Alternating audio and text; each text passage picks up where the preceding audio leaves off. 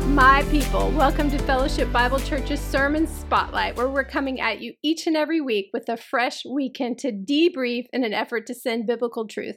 And what better way to do that than by the power of conversation? I'm Alicia Battaglia in the host seat, and joining us today is the Ben Sanford. the Ben Sanford. FBC's technical director is but your real title is the son of Tim Sanford. That's his real title. I have that written down. Oh, you are mercy, the to son. be known as that. Yes, Man, and I came here first. I actually have four of them, you know. Yeah. You've already... one of the son, but in the booth here, he is the son of Tim Sanford. And then over here, you've already heard him, our pastor of discipleship, and your official title is father of Ben Sanford.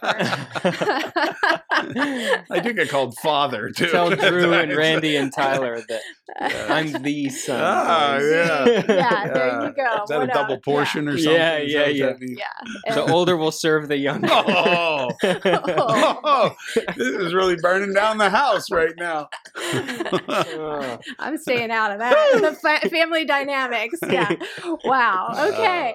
Well, this week we are finishing up Acts 19, which has been a really fun ride, and I can't wait to start talking about it because it's just so packed full of good stuff. But Ben, I'm going to come your way first and just give me your first thoughts about the weekend and Did you teach this week? Yeah, and you better come out with some good ones too, or you're in big trouble. I got nothing, man. Will be in question. This may be a really short podcast, guys. Yeah. All right. That's it. We're done. You know what I thought about actually, as I was coming up here even, was so a big portion of that was on the sovereignty of God, right? Mm-hmm. I was actually going to ask, do you feel like that is a do you feel like that is a comforting thing more and more for people as they recognize that, or do you feel like that has a tendency to be more of a struggle, like in an age where authority is not a good thing anymore, you know? I was thinking of my generation. Hit pause on that before you answer. What is your answer to that question for you in considering the sovereignty of God? How does is that a comfort to you? It is for me, but I think I mean, this is my dad, right? So I kind of grew up being taught what was taught. So I think some of that, and I've been through a couple different Bible schools now, and you know some of the context of the short life I've lived have put me in positions where I've kind of already had to wrestle with some of that and come to a decision. So it's not quite so difficult for me. But I know a lot of people my age who have different life circumstances than I did, and different parents and different, just just the way that they grew up. Authority was always seen as a negative, and the goodness of God was never a thing that was communicated well. Mm-hmm. It was God as a judge with a gavel, or a go pick your switch and let me pop you over the head sort of thing. Right. And I think for a lot of them, it's a struggle. It's a real hard thing. Maybe even a God who controls rather than a God who's in control. Yeah. Right. One of my friends said to me, man, I guess I was 17 at the time. Do you remember Josh Holcomb? I think so, yeah. In there in Arizona. Great guy. I really enjoyed him. But he and I were having some conversations about the Lord when we were young and on a trip together. And he's like, dude, I got to be honest. It just sounds to me like your God is on a power trip, and we're like some sandbox for him to play around in. And that has stuck with me since then, that, man, that is the prevailing perspective for people. I would say that's the prevailing perspective for people my age and my generation. Right. Mm-hmm. And I would venture that that's also some of that with, the next generation as they're coming up, that's a common. So in a sense, how do you communicate these things well, how do you wrestle with, like, if you already come from a presupposition that the Lord is good, well, then his sovereignty is a fantastic thing, because it's for his glory and my good at the same time. And I'm on board with not just my good, but also his glory, because I know who he is, right? But if you don't know who he is, right, that becomes a real tough thing to deal with. Right. And that ultimately determines the answer that you're asking, right? Sure. Like, how do I know him for who he is? And therefore, is the knowledge of his sovereignty a comfort and encouragement to me or a burden to me? I think that question, or the way in which I answer that, is going to then obviously expose my understanding of him. I said, you can't, if you can't trust him if you don't know him, and you certainly won't relish the sovereignty of God if you can't trust him, which you don't know him then, right? Yeah. Like, so that's all. I think for me anyways, the teaching of it was coming, at least I think this to be so, coming from a perspective of, guys, what I'm telling you is a good thing. Mm-hmm. So if a person's hearing that and going, I don't think that's a good thing, they're either going to have to just reject that, or they're going to have to wrestle with it, right? Like, right. Why is he saying it as if this is really good when I'm looking at this going, this is not good at all?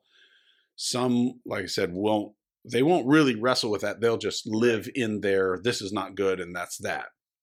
But the good thing, I think, of God, one of the good things of God, is that he doesn't let us just sit there. Mm-hmm. Right. He's going to bring about some situations. And all too often, it seems like those situations are very trying to us, because that becomes the mechanism that he uses to boil it up, right? He makes sometimes the situation to be such that it forces it out into the open. And then I have to begin to address that. Otherwise, I just stuff it and I keep on going.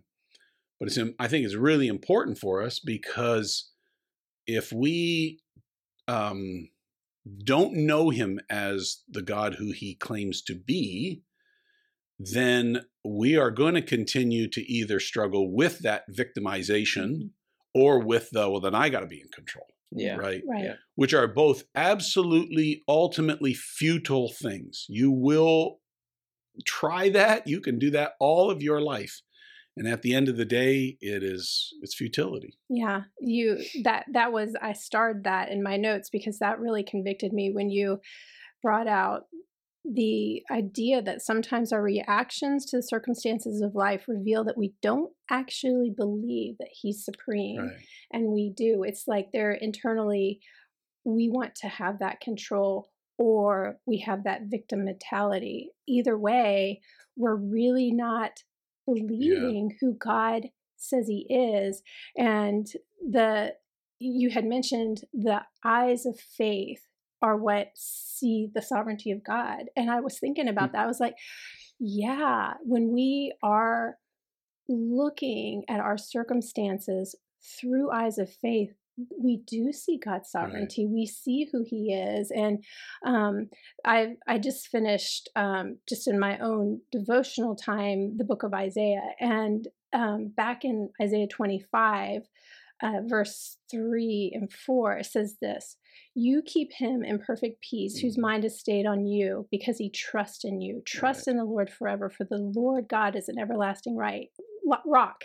And I have a little note. I wrote, my peace increases in knowing God. And so I think that there is obviously this connection of our minds staying on him, who he is, and just delving into his character. When we go to the scriptures, who is God?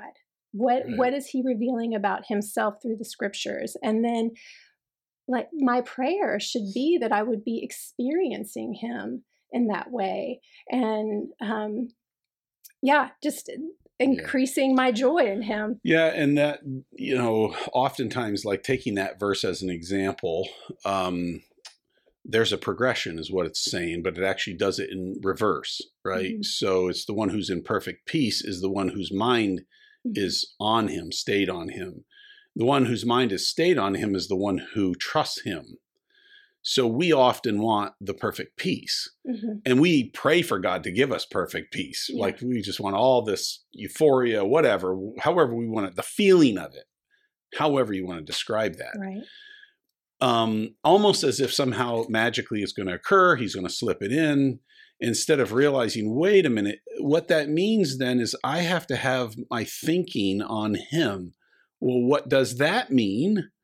And how do I have characteristic thinking that stayed on him?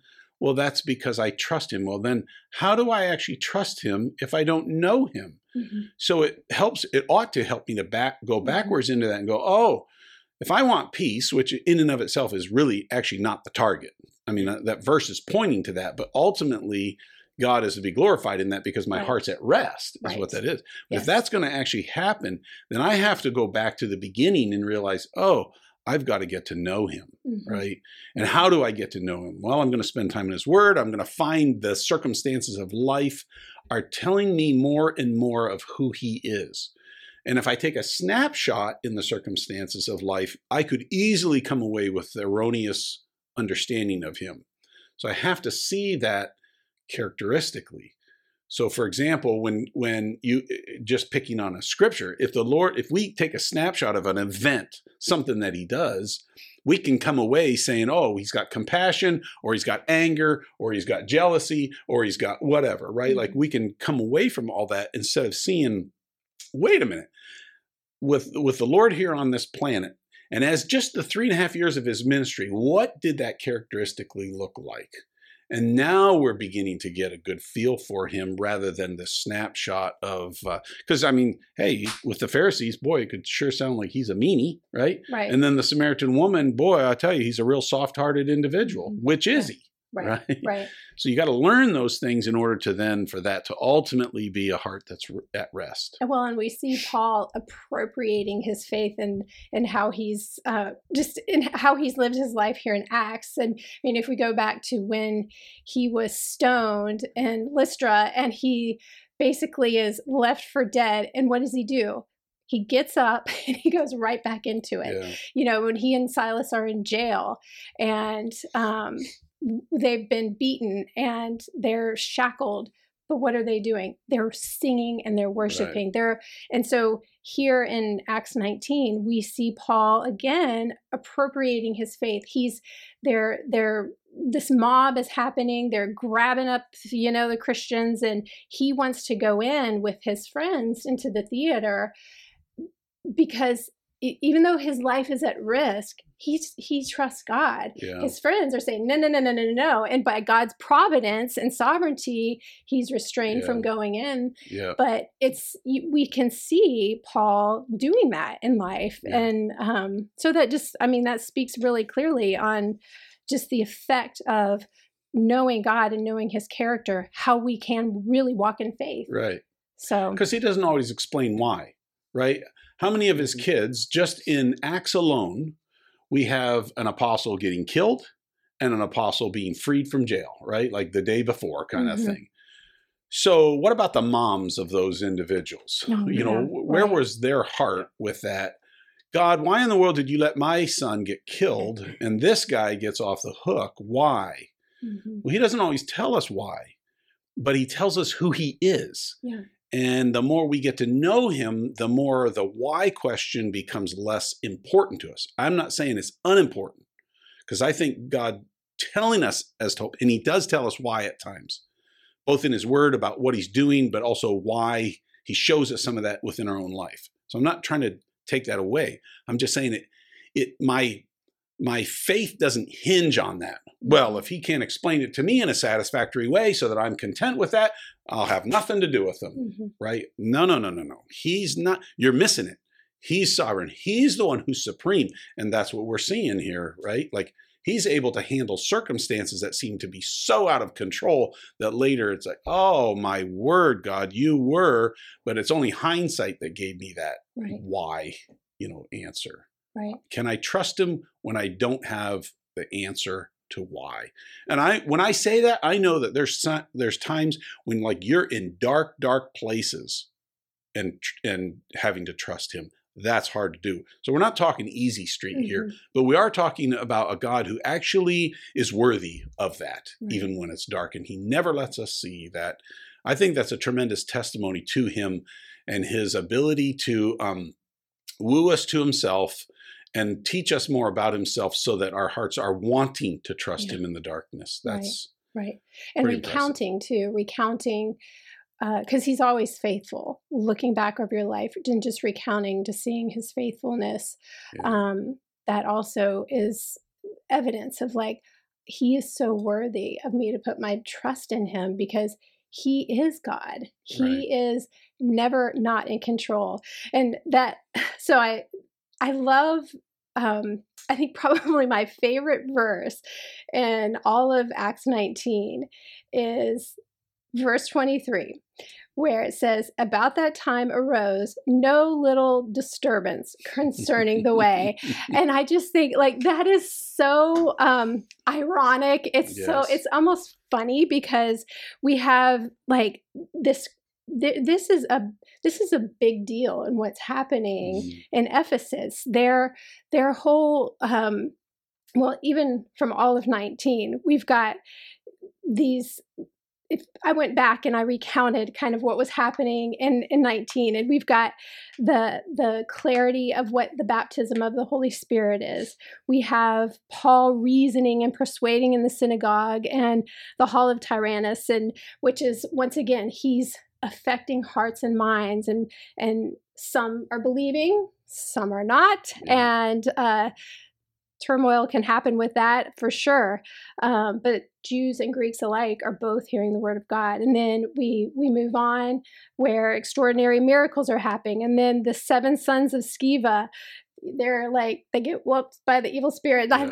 I was just thinking about like, if the Chosen could do this one, you know, like what would that look like? That would be so fun. And then just how lives are affected. These people, they hear about what's happened and they see this urgency and fear God, and it's so much that their lives are affected. They burn $50,000 or 50,000 pieces of silver's worth of their magic arts, and you know that they respond with action in that way.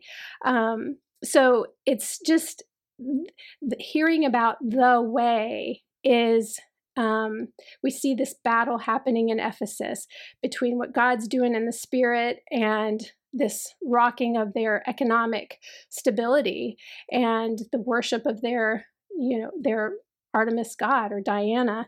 So there is obvious effects of the gospel going forth here in this planting of this city.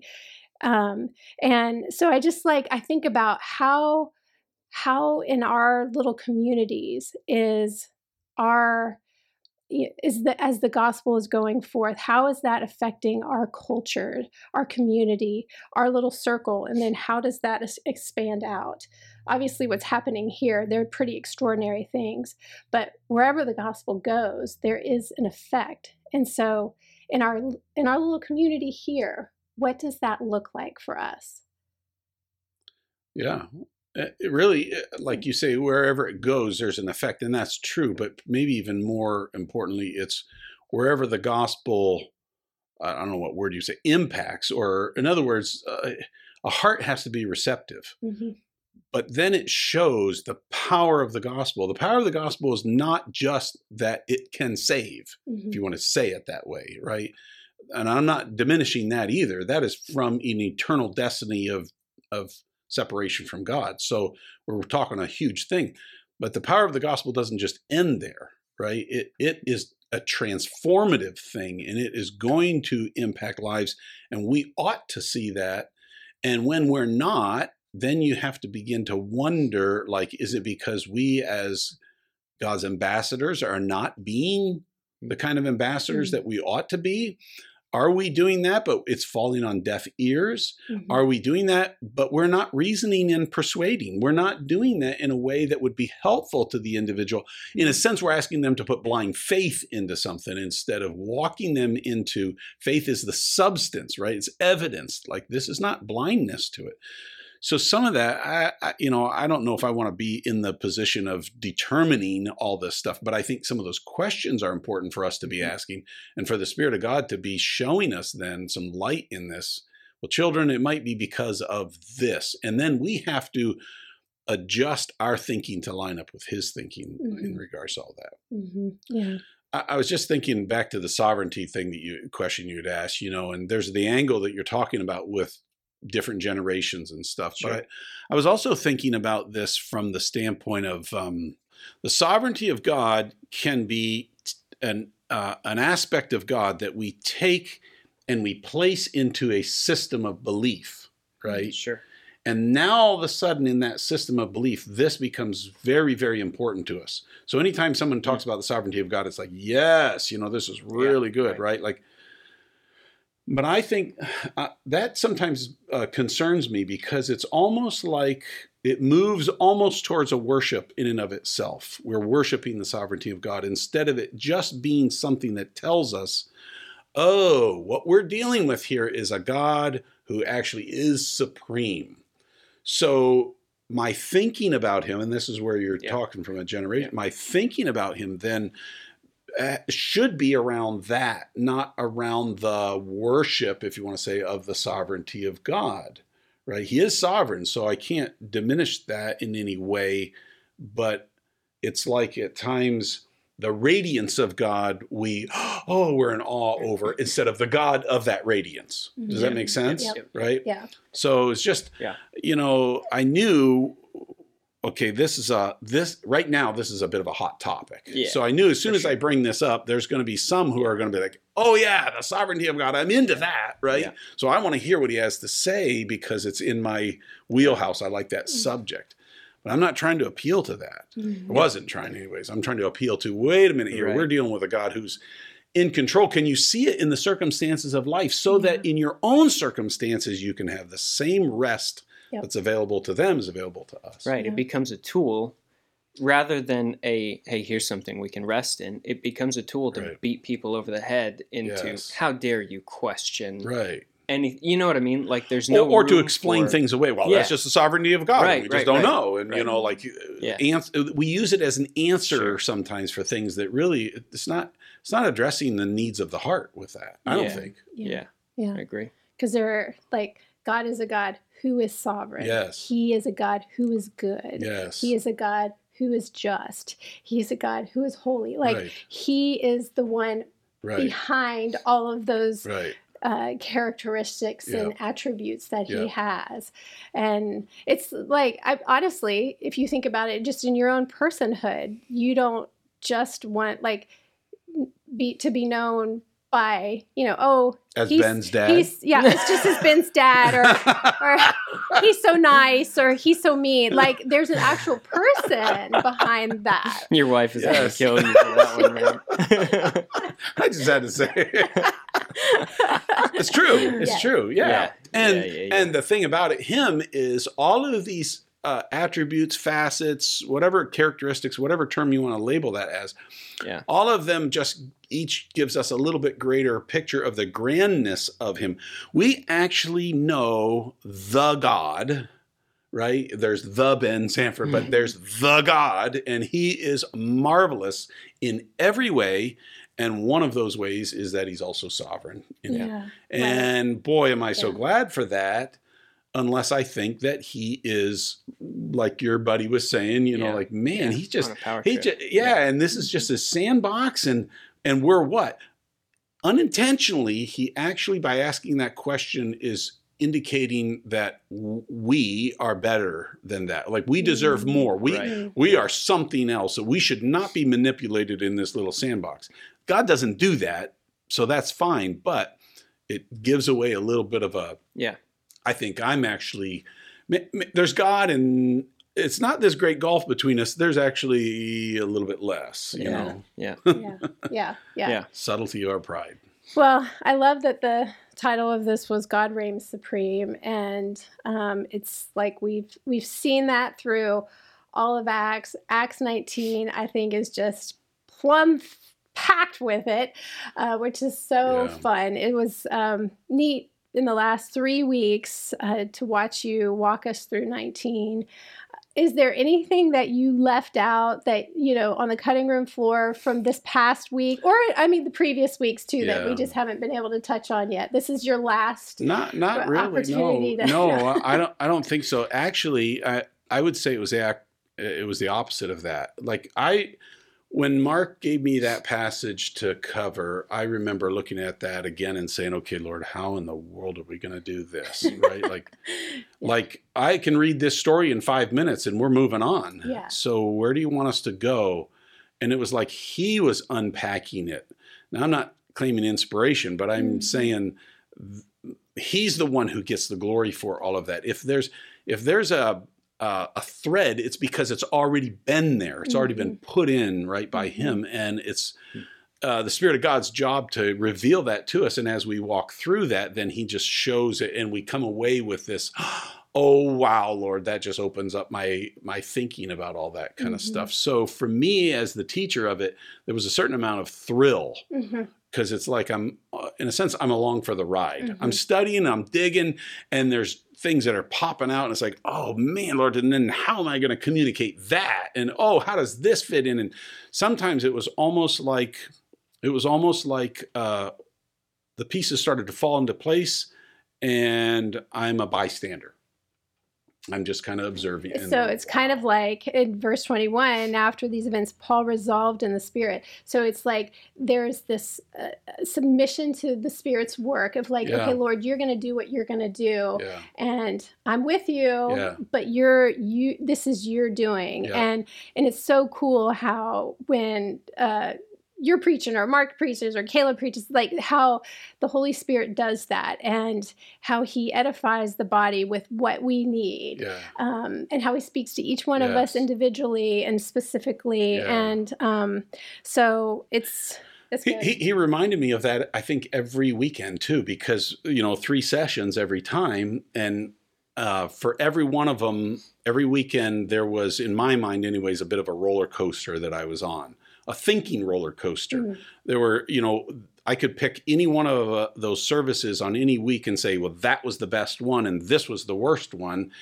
And yet the Lord was doing that. And no one knew this. Like this was just happening in the quietness of my own heart. But he was using my assessment, which may or may not be right, but my assessment of all that to teach my heart more about that same kind of stuff. And even I'm talking about the sovereignty of God while he's encouraging me, well, son, that means I'm also sovereign over FSAT, F1, F2, F3. Like I'm sovereign in all of that. So you might think you did a poor job, but I have children who are listening to that right now, and that's what they needed. And you emphasize this one and the other one, and that's what they needed, and whatever the case is. Yeah. Sometimes he lets me in on that in a sense, right? And sometimes it's like, no. He's doing what he's doing, and we're just the stewards. So it doesn't really, we don't have to be told the why or what. Right. And he does that for us all in our individual lives as we're, in our homes and in our neighborhoods and workplace. And the Lord is so faithful to help us to walk by the Spirit. The Spirit lives inside of us, but he's our helper. He is our helper. So God is good. Yes, he is. So, hey, okay, so thank you. Thank you guys both for being here. Are there any announcements? We didn't talk about this beforehand. Do you know of anything? Parent Summit's coming up. Oh, yeah, Parent Summit. August 18th, I think that is. Okay. That's the biggest one. We're almost done with renovations in the main auditorium as well. It's looking so good. Yeah. Hopefully by September that will all be finished, but the stage is pretty much done. Can you believe that it's already August? Crazy, eh? Wow. Yeah. Yikes. I was thinking too of like, we have announcements that are on the board or on the screen, and then we have things that are happening that don't always make it to that. And it's cool what the Lord's doing in those too. I tried to mention a couple of those just from the standpoint again of little things that God is doing in the background that, some things come to our attention, some things don't. I mean, we have opportunities with a number of, can I call them, distinct community groups, like they're formed for a purpose in mind.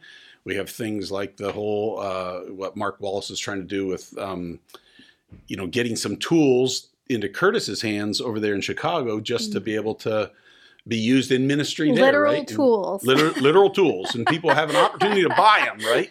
And that's not going up on the screen. That's just stuff that we're trying to communicate that. We don't have time to do it all. I understand all that. But God is at work. He's also at work in our hearts. And it's not just the projects and the things that go on the screen or don't go on the screen. It's every one of us, God is at work in our hearts. And to have opportunities of testimony time, which we don't have a lot of, and that kind of thing, but it's happening. Yeah. He's working all the time. Yeah, it's awesome. Well, thank you guys so much for being here. Thank you, Tim, for bringing the word to us the last 3 weeks. It's been really good. And the fact of the matter, guys, is that sermons are not meant to take an hour, but rather transform a lifetime. Until next week, much love and God bless.